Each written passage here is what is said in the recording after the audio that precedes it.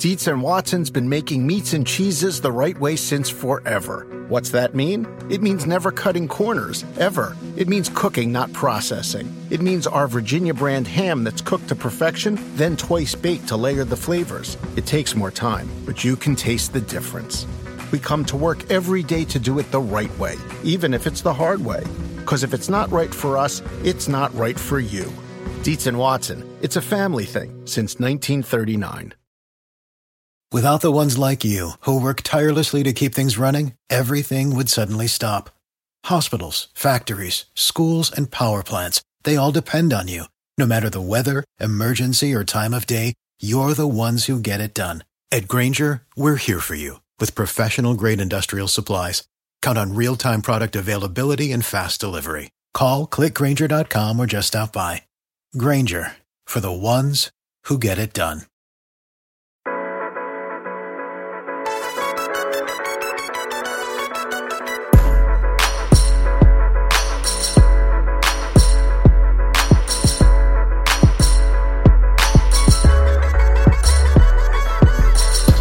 Hello friends, Josh Norris here with another episode of the Roto-World Football Podcast. Well, kind of. This is a little different. I appeared on the Chris Simms Unbuttoned podcast, which you can find on basically any podcast platform, as you know, because Chris was on this podcast just last week. He's now full-time at NBC Sports, meaning he can do digital work for us, meaning he has a digital show on YouTube and obviously his show that is a podcast. This is a piece of that podcast where I was on Thursday for about 45 minutes. You know, Chris and I haven't really gotten to talk about prospects, and it's always fun when two people watch a lot of players yet have never compared notes on them. And guess what? You'll hear us, unfiltered, swap notes, exchange evals, and not necessarily try to change the other person's opinion, but really just back up what we see. We hit on the likes of Hakeem Butler. We hit on Ed Oliver, who I think is a top 5 prospect in this class. Rashan Gary, my difficulties evaluating Parris Campbell. And a lot of Devin Singletary, who I'm a big believer in, and he's outside of Chris's top 5 running backs. If you like this podcast at all, be sure to subscribe to Chris Simms Unbuttoned. Again, I'll most likely appear on that show throughout draft season. And if you want me to appear on that show, hey, go on Twitter and tweet at CSimsQB. You're kind of like the driving force to get me on stuff on NBC Sports, to be perfectly honest. So if you want me to appear on more things, hey, again, at CSimsQB, and let him know to get me on his show. I do want to give a few thank yous to those of you that have left reviews as of late. KBar99, thank you. Cody Kutzer, thank you. And Saver4321. You guys are so awesome. Be sure, all of you, if you like this episode, to hit that subscribe button and also leave us a rating and review. It takes about 30 seconds to do. You can just do it on your phone. Also, tomorrow, I'll have Mike Renner of PFF on the show. We talk about prospects that we are both unreasonably high on during this draft process. It's a lot of fun, and you kind of get to peek behind the curtain of PFF a little bit. And also later on in this weekend, I'll have Evan Silva back with like a 5 or 6 wide receiver discussion. Got a lot of fun stuff in the tank, so be sure to hit that subscribe button. All right, here's my time with Chris Simms and Ahmed Fareed on Chris Simms Unbuttoned. Let's get into this top 50 here, because I think there's a lot of really cool. We're going to go through kind of key in on 3 positions: quarterback, wide receiver, running back, where you do have some differences. But I do want to just go over your top 5 real quick. You both have Kyler Murray at the top. Am I no right doubt on that? You both have Kyler Murray on top. Nick Bosa 2. Yes. Quinnen Williams 3 is what Josh has. I think if I had to do a top 50, which I will do at some point, I think I would probably echo that 1, 2, 3. First of all, this is where I respect Josh a lot. The way people talk about Kyler Murray, they talk about him like he's the number 1 prospect in the draft, but then I look at other people's top rankings, and he's not in the top 10, and I want to go, well, why? So some of these people who had Sam Darnold number 1 last year, I want to go, he has a stronger arm than Sam Darnold. He is a better athlete than Sam Darnold. He doesn't have turnover problems like Sam Darnold does. So I just don't get that. It's almost like they're not reading their own reports there. And really how I rank these prospects, that if I believe a quarterback is going to be a quality starter, that instantly shoots him to the top of the board. No doubt about it. Because there's nothing that changes a team more than having a quality starter at quarterback. Yes. And if I think someone has that potential possibly, then I put him after all first-round caliber grades. That's why Dwayne Haskins is further down the list. I'm sure we'll get to that later. But Kyler Murray is absolutely someone, and I love Josh Rosen last year. I get it. And we talked about this in the podcast last week. from a passing quarterback standpoint, I might consider them coming into the league equal prospects, but they're drastically different packages. Exactly. And we talked about this in that with Kyler Murray, it kind of fits where the quarterback, in terms of young quarterbacks, are going with outside of structure as their second option. Right. Being able to succeed with your feet, with your movement, it allows you to mask possible deficiencies as a passer. Right. Mitch Trubisky's done that. Josh Allen's done that. Carson Wentz has done that. And a rookie head coach, you would think, would like that in his arsenal. Yeah, I said this today with Mike Florio. All this talk, just while we're on it with the Rosen thing, it's not an indictment on Josh Rosen. He is still an NFL starting quarterback, and I really think he has a chance to be a really good football player. The problem is they're picking number one, and Kyler Murray has some attributes that really only a few people in the history of the sport have had at the quarterback position. So I think that's really where the problem lies here. It's not about an indictment on Josh Rosen. And as much as we talk about Kyler Murray's mobility, it's not like he's a running quarterback. No, exactly right. He uses it as his advantage outside of structure when necessary. And there are even times when he can use it more often. Yeah. You did note in your report on him that he sometimes turns down a 17-yard gain for the 7-yard run, a 17-yard pass for a 7-yard run. And to me, that is the negative with being a mobile quarterback at times. And I'm sure Chris will agree with this, that there are times when, he evades that outside rush and climbs the pocket. And as he's moving forward, he does keep his eyes up, but he takes the run for a 7-yard gain instead of hitting that open receiver at the last moment. And, more of a statuesque quarterback like a Josh Rosen might do that. But with Kyler, look, you're still gaining 7 yards and he's taking the sure thing in those instances, maybe more than not. But I think he will get to the point where he'll hit that 17-yard in cut. And he's going to have to at the NFL level because it is a different animal as far as the linebackers and safeties and defensive ends that are going to be chasing him, certainly. And it's not just the short passes. It's not just the intermediate passes. Right. He loves to go deep. All right, loves so you guys agree on Kyler, and that's boring. I don't like that. No, okay. So let's get into some disagreements before you get into these few positions, because we get to the top three and we agree. But then, and I haven't done my deep dive on D tackles and all the interior D linemen yet, right? Okay, but I've watched enough to have a feel for it. He's got Ed Oliver, number 4. Okay, right. So I want to hear why there, because I have a few concerns. And let me just lay out my concerns, and then you could talk.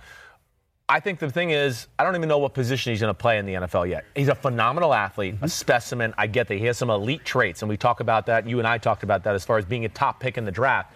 You have to have those things. But I don't know if he can play defensive tackle in the NFL with the way I saw him take on double teams and things like that. And he didn't play against necessarily SEC or Big Ten offensive linemen, too. So I just want to hear you defend him a little bit there. So I don't think he's going to play where he played at Houston. I don't too often at Houston, he played as a one technique, meaning like a true nose. As a true nose, either over top, which is a 0, or 1, which is the shade to the center. Right. He most likely will fill that 3 technique role in the NFL, which is just outside of the guard. Right. He is 6'2", 287 pounds. Right. We've seen players at that size, maybe a little bit heavier, come to the league and honestly be a bit overlooked. I mean, your Aaron Donald dropped behind Greg Robinson. Right. I get you. You had Mike Daniels entering the league from Iowa at that weight. Right. Geno Atkins. Sure. Grady Jarrett. I can even throw in Puna Ford from last year from Texas, undrafted free agent, as a fantastic the Seattle player. Seahawks, right. To me, you can't really match up his first and second step with anyone else in this class. Yeah. He instantly wants to play in the opponent's backfield. Right. And I understand maybe if he takes on double teams, that's not going to be his game. Yeah. But in terms of creating disruption, you can play the run on the way to the pass. And there are so few players in the league now that you can say, hey, I'm going to line you up, and I can potentially help you and let you win in one-on-one situations. Those are few and far between, and we're seeing teams now manufacture pressure more than ever. No doubt. Aaron Donald can do that, and he just moves differently. He has bend, he has flexibility on the interior spot, where some of those guards and tackles are so stationary and wrestlers in some ways. And just the way he can attack the backfield and play in the backfield, it's absolutely incredible. Well, it's fun to watch. One of the things I did like about what you wrote about him, and listen, I think the guys, we're talking about phenomenal football players here, so we're not trying to, Where would you have them? Where would you have them? I mean, I haven't got through deep enough to know where I would rank them, but I would think somewhere probably between, I'm going to say 12 and 24 in that range. I think. Good. But I haven't got all the way through yet, so I don't want to put myself in a corner there. But the one thing I did like about what I read you there, you talked about, you brought up the name Melvin Ingram. right? Yes. And I think that could be a very real possibility for this kid because I doubt he played at 287 pounds. That's where I have a question. I would think he was probably like 275, something like that. But he's athletic enough to be truly an edge pass rusher, 4-3 defensive end who moves into defensive tackle maybe on a third down or something like that. Melvin Ingram is an interesting one because he barely played at South Carolina until his final season. Right. He was even like a returner in some instances. Yep. And he played defensive tackle at South Carolina. Was even smaller, like 260, 270. I think he was, right. And then moved out to the edge. I've even seen some people mention like a Teddy Bruschi type role here where you move him from defensive tackle to linebacker. Yeah, I've heard the outside linebacker thing from even people in the NFL who have done, Let me ask you this, Chris. Do you really want to move a player that is so successful close to the football further away from the football? I would not. No, that would not be. I can understand the thought of him maybe being a 3-4 outside linebacker, but no, to me, I would want him at a defensive end 3 technique type of position to show his athleticism and disruption like you're talking about. We all have biases when we evaluate. Like there are certain parts that really stand out whenever we're watching any type of prospect. Yep. For me, it's interior defensive linemen that can bend and have flexibility. And what they do best is they react to surprise movements in front of them. Yeah. So what Ed Oliver is so good, he can shoot gaps. If you saw that with him. Oh, if you try to reach block him, he's instantly going to be in the backfield. Good night. Now, there are a lot of defensive tackles that once they get to the backfield, a quicker, smaller running back is able to avoid them in 1 or 2 steps. And those defensive tackles get stuck in the mud. Sure. You know, they have wasted movement to try to make a play in the backfield. That's not Ed Oliver. It makes my heart flutter when I see this. Like, I just love this stuff. But that's okay. And to me, again, interior disruption is king. And I understand they only had 13 and a half sacks. And you talked about this yesterday. But to me, disruption is production. Yes. And he can offer that at any level. Yeah, that's right. That's right. All right. So, and then the other one. And Chris's bias is spandex. If the guy looks good in spandex, he's moving up at least 5, maybe 10 spots. I mean, he looks good in spandex, too. Let me just tell you. Real quick back on quarterback, because I know we've talked about this a lot. Dwayne Haskins. You have Drew Lock, the Missouri quarterback, over Dwayne Haskins. Yeah, for very Ohio close State. to me. Chris has that. Yep. Josh does not. He has Dwayne Haskins, I think 19 overall in your top 50, and you have Drew Lock as the last 50th overall in your top 50. So to me, Drew Lock just isn't my type. Okay. And I think that we can see the same thing and value it differently. With Drew Lock, to me, and I can't believe I'm telling a quarterback how I view quarterbacks. Don't worry, it's not a big deal. That doesn't mean anything. I have difficulty when you don't know what you're going to get from a quarterback in the face of pressure. Sure. In the face of disruption. Right. I don't know if really with quarterbacks you can, 1, fix their throwing motion. I'm not saying that's an issue for Drew Lock. Right. But 2, their footwork and their reaction to pressure. Sure.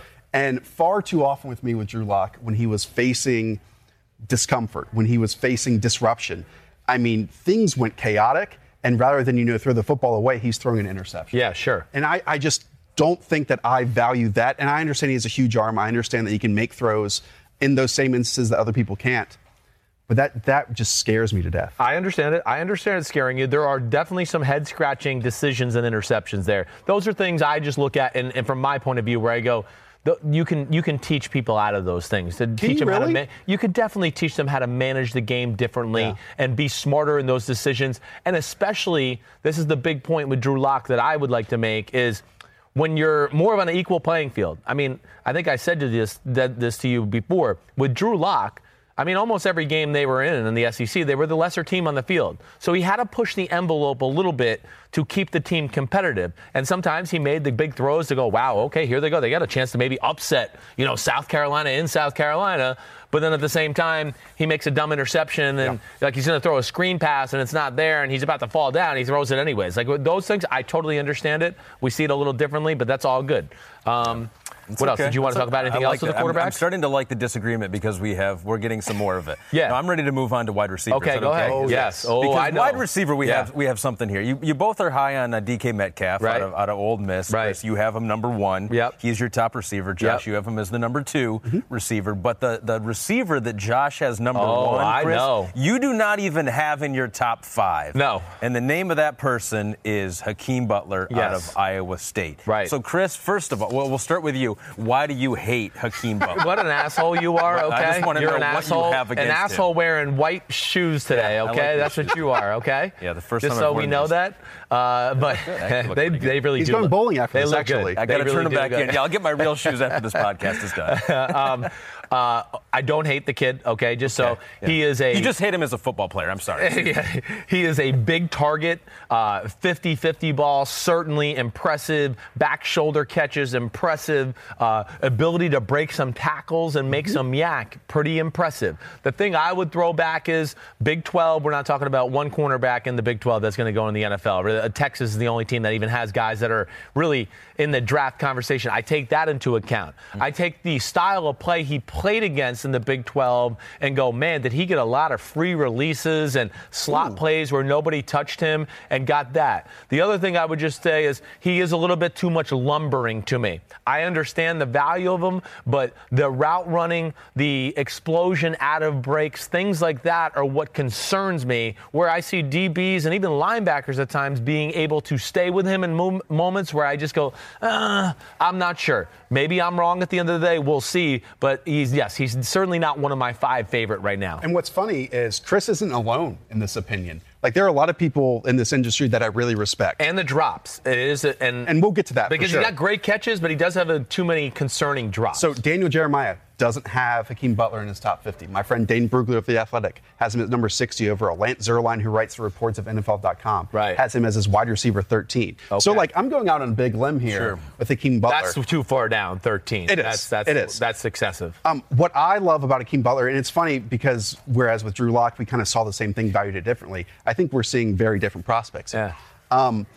He did often, to me, face press coverage. And I listened to Chris Ballard recently talk about this, the Colts GM. And he said the most difficult part of projecting wide receivers from college to the NFL is that in college, they don't often face that physicality in the first 5 yards. Right. So you don't know how they're going to react to jams. You don't know their releases. Because if you just get a free run, that's 10 yards immediately. Yes. Hakeem Butler often faced press coverage and had to use a variety of releases to get past that. Now, he's a massive target. He's 6'5", 227 pounds. We haven't seen that many successful receivers lately with that type of frame.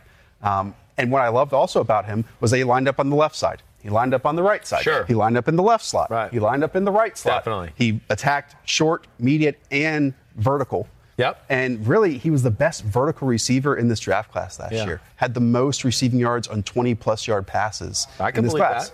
And the body control. I'm not going to say he's A.J. Green. But he gives me A.J. Green vibes. Yeah. Just with that size. The body control. I get and that. along the that. sideline. Right. And, just Hakeem Butler, to me, is, if we're looking for wide receiver ones, and that term gets thrown around a lot, he has that potential. Okay. I disagree with you totally. I know you do. Now, can we actually compare him? Because I think this would be a fun exercise. 10 years from now, we'll come back on this podcast. We'll be like, who was right? I mean with DK Metcalf. Yeah. Because to me, DK Metcalf is a complete projection. No doubt about it. Because at Ole Miss, DK Metcalf only played on one side of the field. Mm-hmm. He only played on the left side. All of his routes were run on a vertical plane. It was go routes, comebacks. Maybe a slant. Every once in a while. Right.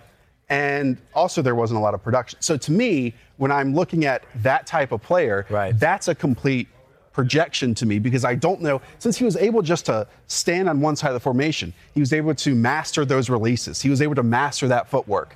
And that scares me a little bit compared to Butler, where I know he can win through. All right, I'll just fight back with this one and go. This is great. If you put DK Metcalf on the other side of the field, he's not going to go, oh my gosh, I'm on the right side. So I think you're making too big of a deal out of that. But we saw that same issue with Kevin White coming out of school. Because Kevin White did the exact same thing. But I know, and I was not high on Kevin White coming out either. I had concerns about Kevin White. DK Metcalf is a little different to me, just because, first of all, I think some of the issues you're talking about are Ole Miss's offense. Okay. And if the quarterback could hit him when he was open, he might have had an extra 700 yards to the games I watched. So those are things I take into account too. But certainly, it's a tough eval because it is limited. Yeah. There is not huge production. Ole Miss's offense at time, brain blow up emoji. I honestly watched some games going, are they trying to win here, or are they trying to find the least talented guy on the field to give him the ball? I just didn't understand any of it. So I took all that into account, but all good. You still like DK Metcalf. You just know it's a projection. Totally. Yes. Totally. And quickly with Hakeem Butler, just going back to him. Yeah. turn on did you get to watch the Iowa game? You know what? I don't know if I have watched the Iowa game. 4th and 1 in the third quarter. Right. He runs a whip route. Right. And sinks his hips. Sure. Is able to create separation just super close to line of scrimmage. And again, you don't see these 6'5", 225-plus pound receivers do that. And finally, Chris, yes, big receivers are back, I think, in this class. No, I see that for sure. For years, we had, and I even wrote some names down. Mike Williams goes in the top 10. We had Josh Jackson, Laquan Treadwell, Kevin White, Devontae Parker, Kelvin Benjamin. These are all big receivers that we're hoping to imitate, your Julio Jones, your A.J. Greens, your Mike Evans. And a lot of them have failed. Yes. Yeah. And in this class, I bet we get 3 or 4 that really succeed. Yeah, this kid has a chance, I think, because of his slot value, too. Yep. I think the NFL has finally come to the terms because of guys like Marquise Colston, or even how the Saints use, what the hell's their damn receiver now? Michael Thomas. And Larry Fitzgerald does in Arizona. Right. He's done it at the end of his career. But they have moved a lot of these big guys into the slot because, they might not be able to just blow by people on the outside, but they're big targets, they're pretty good route runners, and they're fearless over the middle. And I could see Hakeem Butler being successful in that role. You're starting to change his mind. Can we talk quickly about drops and the importance of drops? Sure. That's a big part of Butler's evaluation. You do hear, and they're glaring, right? When there's a drop, it's glaring. There's some bad ones. If you don't even follow football, you're like, that's not a very good receiver right there. Honestly, that's part of it, because I think it's this bias that we all have that when a player drops it, usually it's a big play that doesn't come into fruition. That those stick out, those moments stick out in our head. It's kind of like long runs for the running backs, even though that's only equals 5 to 6% of a running back's full workload, full carries. Hakeem Butler has a lot of drops, 16% this year in terms of on-target passes. Damn, is it that many? That's a lot. It's that high. Damn, that's a lot. All those are all catchable balls? Yes. And so I'm doing my best. Well, one, he also makes up for uncatchable balls because he catches some crazy jump balls and stuff like that. Yes, he does. But I'm doing my best, and I think it was 12 drops on the season. I don't want those 12 spotlight plays to really veil and impact an entire evaluation. I understand it's going to be an issue, but I think the team that drafts him knows it's going to be an issue. Definitely. So they're not going to bench him just because he drops a couple passes. It's going to be a little work in progress there on that. Well, it might not be a huge, you can fix it, but it's still you're a wide receiver. Yep. You're supposed to catch the ball, especially the ones it's his job. Yeah, I think that's in his title. Before we move on from wide receiver, I do want to kind of flip the script a little bit here, because there's a guy that Chris is pretty high on that, Josh, you do not have in your top 5, and that is an Ohio State receiver who led the Big Ten in yards per route run. He can play in the slot, outside. That's all he does. No, that's all he does. He really plays more in the slot. But he could play outside. There's no doubt about it. He could play out of the backfield. He could do all that stuff. I'm building up his case for Chris here. It's Parris Campbell out of Ohio State. Do you want to talk, or do you want me to talk? Go ahead. You got it. Okay, why do you hate Parris Campbell? Well, and I'm not going to say I hate him like Chris says. As a football player, I'm sorry. This is another projection. Because we talk about average depth of target. And what that means is where a player is targeted, how far they are down the field. Hakeem Butler, who we just talked about, is 15 yards down the field. Right. Parris Campbell is 4.5 yards. Right. All he did, I would say 80% of the routes that he had, if it was zone coverage out of the slot, he'd run a drag and sit in open space between the safety or the linebacker, whoever it is, and that's about 5 yards down the line of scrimmage. If it was man coverage, he just continues to run. It's faster than everyone else, creates that instant separation, and then with the ball in his hands, runs along the sideline. Runs by everybody for 70-yard touchdowns. To me, that's it. That's his game. Okay, but see, this is where you're overanalyzing the situation. Again, he is a top-level elite athlete. He is. You're projecting the offense onto him. To think, somebody like that isn't going to be able to line up outside and then run a comeback or just blow by somebody in a go route, that is not a him problem. To me, that's an Ohio State problem. They used him incorrectly a lot of the times and didn't give him those opportunities to do that. So I understand what you're saying here. It is a very limited route tree. It's a shallow cross. It's a fake the shallow cross and come out. Branch. It's a branch. It's a branch. You're right. It's a branch with a small leaf on it. It's a very young tree. It's like a young tree. But I don't doubt. I was extremely impressed with his route running. And to me, I want to see you do things like you're saying with Hakeem Butler, the 50-50 balls that are extraordinary, the jump balls, those are extraordinary. Catching balls against Big Ten corners and then outrunning them down the sidelines for long touchdowns and things like that, to me, are things that I don't see a lot of people in this draft being able to do at the wide receiver position. And I think this is an important point, that a wide receiver is not a wide receiver is not a wide receiver. In that, being in the slot is very different than playing outside because the slot just gives you affordable space in the middle that you can sit in or run versus man. With Parris Campbell, I believe he's like 100 and how many pounds? Let's look at this. Parris Campbell? Okay, he's 205 pounds. Right. Okay. Right. There are other receivers that were at the NFL Combine that were 180 pounds. Mm-hmm. So comparing those to DK Metcalf, comparing those to Hakeem Butler is difficult because there's a 40, 50-pound weight difference in those. And I do think we see it differently. You're just more comfortable with that projection. I am. For Parris Campbell. And to me, I didn't see him play it all outside. Right. And so I can only go off where he won in college and where he might win in the NFL. Yep. And it's an obvious trait of his, and it's kind of his trump card. But, I feel like I can find that if I want to find that. Okay. And it is interesting because the GMs in all the scouts, they do have to project, right? Because if you do in miss college on a guy, football now, yes, you definitely have to. If you can't be imaginative enough and creative enough and see this player and be like, okay, this is what I've seen from him, but what can he do? Right. If you can't do that, you do miss out on some guys. So it is tough, right? So how do you project what you've seen from a tape and say, okay, I also think he can do this, even though you've never seen that? Right. We're probably, and Chris can answer this better, probably in a lot of private workouts that you get to ask them, because these guys, as we talked about with Ole Miss, as we talked about with Parris Campbell at Ohio State, they might run 3 routes. And so hopefully in those private workouts, maybe at the combine, whatever, you get to see at least if they're comfortable in these scenarios from the left or the right side. Yes, right. And I really thought he was. Again, I don't care about the route tree as much. I really don't. We can go through, Odell Beckham Jr.'s route tree wasn't that great coming out either. I look for certain movements and abilities to show me he can run these routes. And the one thing I loved about Parris Campbell, and I use this phrase a lot, he can stick his foot in the ground. He can be going across like he's going to run the shallow cross, jam his foot in the ground, and seamlessly come right back out and explode. Those are the things I look at to go, I think he's going to be able to run a comeback and run straight upfield really fast and jam his foot in the ground and come back out again. Again, a lot of his projections with some of these college offenses and this bull crap spread shit we see now all the time, to where it makes it tough, right? It does make it tough. What is what they can't do and what is what just they haven't done? Right. It's tough to parse that. DJ Moore last year, who's a first rounder out of Maryland. I mean, he ran a look at the quarterback and throw to me, or a go route, or a slant. I mean, it wasn't a lot. But the thing with DJ Moore is that continued with the Panthers. I wouldn't say he's a great route runner right now. No. Now, he was the most explosive player on their offense. And the best in the NFL in yards after the catch in his rookie season. Exactly. That's where he wins. That's where he dominates. Right. And Parris Campbell can kind of do that too. Again, takes a 5-yard catch and then can run it 20 more yards. Right. Can we go to running back? Of course. Running back, right? So both of you agree as the number 1 running back available in the draft. That is Josh Jacobs. Yeah. I don't think there's any. I don't know anybody that doesn't agree with that. I don't know. Do you know anybody in the NFL or scouts where you go? Nope. No, I think that's pretty much slam dunk. He's in his own tier. Pretty much. Tier I think 1, he is. Only tier. So not for me.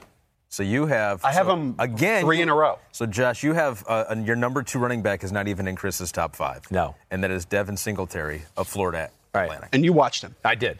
So Devin Singletary is a difficult evaluation from this standpoint. A lot of the foundation backs that we see in the NFL are 210, 215, 220 at the very least, right? Right. Doesn't matter, though. I'm not obsessed with that. Well, Devin Singletary is 5'8", 203 pounds. Right. So it's a different package that he's coming in. Chris, I went back, I guess a couple weeks ago, and I watched your top 5 at the position. And a lot of times you talked about, good running backs pick up the yards blocked for them. And to me, great running backs create on their own. Yeah. At FAU, that offensive line was dog shit. It was absolutely awful. You got the E now. We just got the E. The first time. He wanted to make sure. I can't do it on my podcast, so I can do it on yours. I know that. Devin Singletary, there was so much interior disruption that he had to deal with, like I talked about with Ed Oliver, that he was able to make the first person miss constantly. Now, some of those runs might only end up being a 3 or 4 yard run, but it changes from a negative 3 yard run into a 4 yard gain. Totally. That's a difference. The hidden yards is 7 there, right? Now, he might not have the long speed to reel off these 20-plus yard runs, but winning after contact, which he does great for a running back that size, winning, like I said. And you watch him against Oklahoma, like there was this linebacker or safety that was coming through this lane. He would press this lane and instantly hop over to the next one. No, his short area quickness, change of direction skills are phenomenal. And we know Oklahoma's pretty good at football. Right. And so being able to do that against that competition and then create a big gain he reminds me of Frank Gore. I'll throw it out there. He reminds me a lot of Frank Gore's game. And I'm not saying he's, the perfect prospect. I don't think this running back class is very good. Didn't throw to him this past year. 6 catches, 36 yards. He was not a part of the passing game. That's a major issue. Yeah, but that's all right. Even just the few catches I saw, it didn't look like he was fighting the ball. It looked natural to me to where, again. He had caught more in the past. I see those things to me. I'm not going to over-evaluate. Does the guy look pretty natural catching the ball? Okay, he's a top-tier athlete. I'm not going to go, oh, gosh, he didn't catch enough balls. I'm scared. Those are little things you can find out at a workout, personal, right away. Same thing we just talked about. Exactly it's not right. That he can't do it, he Certainly. just didn't do it. And just so Josh knows. Yeah, what'd you think of him? I like Devin a lot. I think the thing that I wish I had my other notebook so I could really show you the things that were in my notes because I don't have it here with me. But either way, I think the thing that the quickness, the things you talked about in space, they're all legit. But I just felt like the kid Darrell Henderson from Memphis was a better version and more explosive and actually more powerful than he was. And they have that same type of body type. So Singletary, I can't remember if I had him like 6 or 7. He was just outside of my top 5. But I understand his value. He is going to be a third down back or hey, really, you don't even have to be a third down back in this day and age in the NFL. We just saw the Chicago Bears with a guy like Tariq Cohen. This is the type of guy he could be. I just don't think he has the straight-ahead explosion as some of those guys, and that's what concerns me. He doesn't. To me, he's a foundation back type player in a passing game back size. I think so. And that's the difficulty of it. And speaking of Darrell Henderson, quickly, I thought this random comparison to you. He reminds me of Willie Parker. Okay, I could see that a little bit. I think he's got better quicks than Willie Parker. Willie Parker was a little too much straight liner. Got it. Where Henderson, I felt like, can make some people miss in space, just like you're saying Singletary. He also likes Henderson more than I do. Yeah. Interesting. What an asshole this guy is. Get him off my show. I know, right?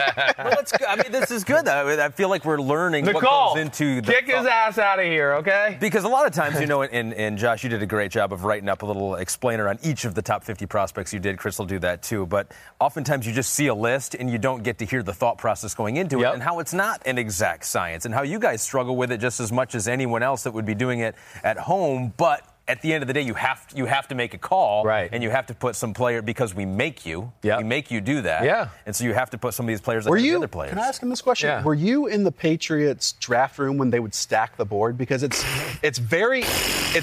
No, you weren't. Because the Patriots are I don't know if you know this. The Patriots are drastically different. Where they send scouts home in like March, and they'll basically like put the board together just with 5 or 6 or 7 people in the draft room. And they don't want anyone else. No doubt. I wasn't even allowed. This is what the Patriots draft room was. First of all, it is a draft board with a metal garage door over it, so nobody can look at it. Yeah. And you're not even allowed in the room. And then this time of the year, it's literally like Bill Belichick, Nick Caserio. Gosh, I don't even know anybody else. Rob Kraft. They might be the only 3 people and they go in the room like this. They look around as they're like turning the key. They're like, anybody looking? Okay. And they go in. Right. I mean, it's so top secret. Me in the draft room. Are you kidding me? But why ask If you were still there, like what would it be now? 8 years? Would you be in the draft room? No. No, I don't. Nobody's in that draft room except the major players there. It's so funny when you see these like draft room cameras during draft weekend because all of them, they're full. They're packed to the gills with every single scout, every single assistant, whoever people putting. I was in the Rams draft room when I was just an intern one year. Right. But meanwhile, the Patriots, it's just 4 or 5 people in there. No doubt. But the reason I asked that question is because it can be easy to rank positions. I like this guy better, so I'm going to have him above him. It's drastically different doing the board that is horizontal, basically. Yes, right. And vertical. Compare a quarterback to an interior. Yeah, really valuing it as the total prospect and where they rank in the big picture of things. And that's where needs factor in. Right. And since I'm not evaluating for a certain position or a certain team, then I can't factor in needs. I'm just trying to project. You're expecting the players you think are best. You're right. Yeah. It's just like the edge guys. Some teams are going to like a guy that needs a pure pass rusher. Some other teams on the edge are going to want a guy that's, can play to the tight end tackle side and handle that. So it is about needs a little bit. What are you laughing at? You just getting kicked out after doing your job. That would irk me if I worked for the Patriots, because you do your job from September until March. Yep. It's this is the biggest weekend of the year in terms of roster building. We're good. Just go home. They just say thank you for your service. We just don't trust you. No, whatever. I mean, hey, New England. That's just the way they are in New England, and it's pretty hard to argue with the results. It seems like until they start losing, that's probably the way to go about it. Do we have time for one more? Can we do one more? Okay, so the last one I want to do here. You're such a time's up already. Stir in the pot over here. That's all I you're like doing. to see you guys go at it and get angry. So the one that I want to do here is an edge rusher out of Michigan, New Jersey guy, Rashan Gary, who I know from talking to Chris, very high on. Yes. Not just because he's a New Jersey kid, right, but that's part of it. Yeah. That always bumps him up a little bit in your eyes. I know he's got a little Jersey toughness to him. So we're not that far off. I probably love him more, but after the combine, you were saying he's maybe top 5 with all that talent. Yeah. And yesterday you put him as number 2 edge rusher. Yeah. So Josh has him as his number 16 overall. So really not low on him, right? But still, right. 16 overall. But here's some direct quotes from Josh's story on Roto World. Where is the pass rush plan? Where is the bend? When is he attacking the edges? When does he use his length? A lot of questions for Rashan Gary in Josh's mind. Sure. I like Rashan Gary a lot, but I want Rashan Gary to end up in a Mike Zimmer type coach defense, because, and I think you brought up this name, Donnell Hunter, to me is why I value athleticism so much at the edge and along the interior. Because, if you think about it in its simplest terms, right? It's one of the true one-on-one matchups on an NFL field. Yep. So if you have a significant advantage athletically as a leg up, that's a great starting point. Right. And Rashan Gary has, a fastball right now if we're talking about baseball, in that he has this one pitch that can be successful and be productive in the NFL, and that is, just a speed rush to the outside, hopefully going against a heavy-footed offensive tackle. And again, you can press the pocket, you can move the quarterback off his spot. To me, though, there's no counter move. And consistently, I should say. There are flashes of just about everything with Rashan Gary. Nothing consistent. Whereas, he might set up this outside move earlier in the game and then later on hit an inside move later on in the draft, or once he gets pocket depth, put his foot in the dirt and then take a straight line to the quarterback. Right. Just none of that is there. It doesn't seem like there's a lot of thought to his game right now, and that's why, to me, the other edge rushers show that a lot more. But again, I do think Rashan Gary is a first-round player. Yeah, no, obviously. I mean, you had him as, your 15th overall, yes. 18th overall? 16, yeah. So I get it. I understand some of the things he's saying are very valid. I just go off my experience and go, some of the things, again, that he says, I almost like. He'll get taught these things at the NFL level. So. He's just doing it with raw ability at this point right now. He's been able to be very successful without his extra and he's skills a different edge guy than Nick Bosa or Josh Allen to me. I think the beauty of Rashan Gary is the position versatility, as far as I mentioned, he was a lot like Michael Bennett, where he's going to he could be a strong side DN and take the double team of the tackle and the tight end and split them and cause disruption. But at the same time, if you needed to put him on three technique versus a passing team and have a mismatch against a guard in passing situations, I think he could be a handful there. And that's where I value him a lot as well. Do you think he can win inside as a pass rusher? Do you think he can do the Trey Flowers outside and then go against, your less athletic interior offensive line? I totally do. Yeah, that's really where I love him. I think he could be like that Trey Flowers, Michael Bennett type guy where, it might not be 12 sacks, 14 sacks a year. It's probably going to be 6.5, 7 sacks, but a whole lot of what I like to say, fuck the play-up stats, which is not an official thing, but he ruins the design of plays a lot. And, he doesn't get the tackle or anything on the stat line, but I look at it and go, well, the first guy that messed this play up was Rashan Gary, and then somebody else got the sack or the tackle in the run game. And as a closing thought, the reason why so many people, I think, really value this defensive line edge class is because there are so few players at the NFL level now that you can line up and say, hey, there's a potential that you can win this one-on-one matchup. Really the pillars to winning football are pass protecting with 5, pass rushing with 4, winning the turnover differential, and creating big plays. That's pretty strong there. You're right. And so creating that disruption with 4 is super difficult. We just saw the team that won the Super Bowl not have a single player, basically, that, hey, we can line you up and win. Trey Flowers got paid a lot of money, but that's not even him. I think he got overpaid, too. I'll exactly. say that. So, but all these guys, your Ed Olivers, your Nick Bosa's, your Josh Allen's, your Rashan Gary's, your Montez Sweat's, your Brian Burns, they all offer that potential to win that individual matchup in each and every play, so that's why they're being projected so early. And to your point about the front 4, which I think you're spot on there, I mean, yes, they won the Super Bowl, but the other team that lost the Super Bowl, they did it with the front 4. Exactly. The Eagles did it with the front 4. The Atlanta Falcons did it with the front 4. The Seattle Seahawks did it with the front 4. The Denver Broncos did it with the front 4. The Carolina Panthers, who were also in that Super Bowl, the front 4. None of them had to blitz because their front 4 could apply the pressure, and you can keep 7 back in coverage and confuse the quarterback that way. And what that means is for your coaches, it's being more multiple. You'll hear that word a lot this offseason, being more multiple. That then just puts the pressure entirely on the coaches because they have to scheme it. And luckily for the Patriots, they had Kyle Van Noy, they had Dante Hightower, who, back going to their college games, rushed the passer quite a bit. No doubt about it. You're right. So they had that experience. Right. But not everyone is, as Chris knows, as well coached as the Patriots. I mean, it makes a whole lot of sense. It was like playing Super Tecmo Bowl back in the day and going against Lawrence Taylor, right? I mean, you couldn't stop Lawrence. You couldn't even run like an off-tackle dive. No way. Any of that stuff. He's going to throw the guy out of the way and tackle the guy in 2 seconds. It limited your playbook to like 3 plays out of the 8. There was only 6 you could pick from anyways. It was that makes a whole lot of sense. That's super interesting stuff. Is there anything else you want to talk about? I'm too young for this couch, basically. Okay. Here, last 2 things, real quick, and let's not make these long. All right, the Devins, the linebackers. Yeah. Who do you think's going to go first in the draft? Devin White and Devin Bush, who were the cream of the crop at the middle linebacker position. Mm-hmm. I think Devin White will be a top 5 pick, all said and done. Yeah. Okay. I think Devin White. top 5 pick? Yeah. I think Devin White might go number 5 to Tampa, correct? They are the 5. You're right. You're the number 5. That makes a lot of sense to me. But I highly doubt either one gets out of the top 15 because you have teams like 100%. the Cincinnati Bengals, the Green Bay Packers, like some really good teams that are very in need of that off-ball linebacker spot. And there's a massive cliff after those 2 at that position. Yes, so I agree with you there. I'm totally with you. I think Devin White, I don't know if I would go top 5, but I'd certainly say top 10, and I'm with you that neither one of them get out of the top 15. Last one, and then you got to get the hell out of here because you disagreed with me way too much here, is the tight ends. I know you like Hawkinson a little better than Fant.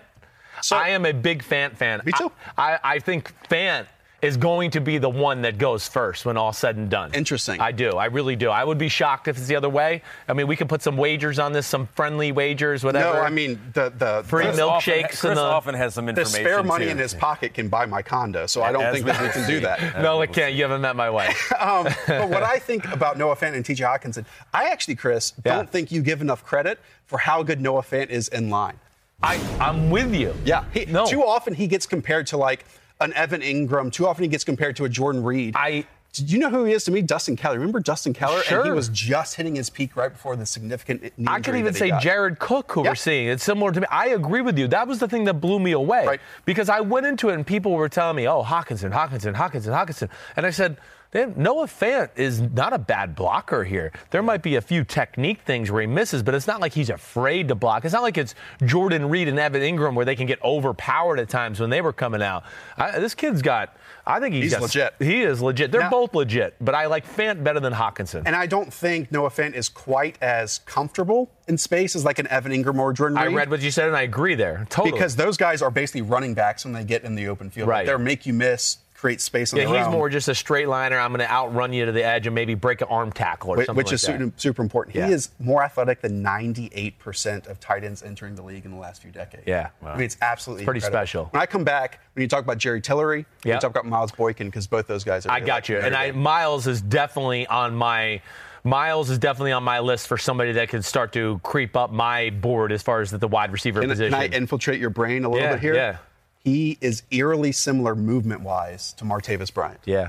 Big boy that can move so freely and just eat up yards in just a couple I think strides. that too. Only thing, I don't know if the straightaway speed there, but I know everything else. Everything else, I agree with you there. Yeah, but totally. I got to see him in person a lot at Notre Dame, and I didn't really deep dive into him because, I know this guy. I've seen him. But then I went back and watched the film just a little bit, and I was like, holy crap, he's better than I gave him credit for even in person watching him at Notre Dame. And Tillery, same thing. And we'll get into that. I think you have him ranked a little too high, but I still really like him. I don't. Again, heart palpitations seeing Jerry Tillery just for how he bends and he's flexible. And he speaks Mandarin, so that's amazing. Yeah, add that to the scouting report. So do we have any bets? I feel like we've had a couple. Well, the one I want to bet is for sure is that Parris Campbell goes before Hakeem Butler. We can bet like a lunch sandwich on that one. Oh, he don't sure, why not? Okay. It's a sandwich. Yeah, but an expensive sandwich. Yeah, no, just put the company card.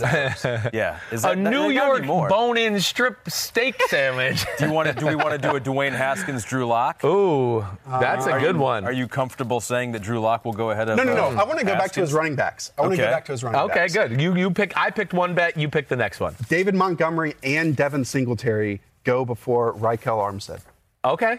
The Temple running back. Who you have as your number two running back? I like Rykel. You're in crazy town with that. That's enough of you. Get out of here, okay? I've had enough of you. Subscribe Subscribe to the Roto Football Podcast. Absolutely. And if Chris is on it, you might have to listen to it alone. That's right. Not with your kids. Awesome stuff. Josh Norris. No, seriously, Josh. You're the man. Top 50 online right now. Roto World is writing about the NFL all the time. The longest field goal ever attempted is 76 yards. The longest field goal ever missed? Also 76 yards. Why bring this up? Because knowing your limits matters, both when you're kicking a field goal and when you gamble. Betting more than you're comfortable with is like trying a 70-yard field goal. It probably won't go well. So set a limit when you gamble and stick to it. Want more helpful tips like this? Go to keepitfunohio.com for games, quizzes, and lots of ways to keep your gambling from getting out of hand. Life is a highway, and on it there will be many chicken sandwiches. But there's only one McCrispy. So go ahead and hit the turn signal if you know about this juicy gem of a detour.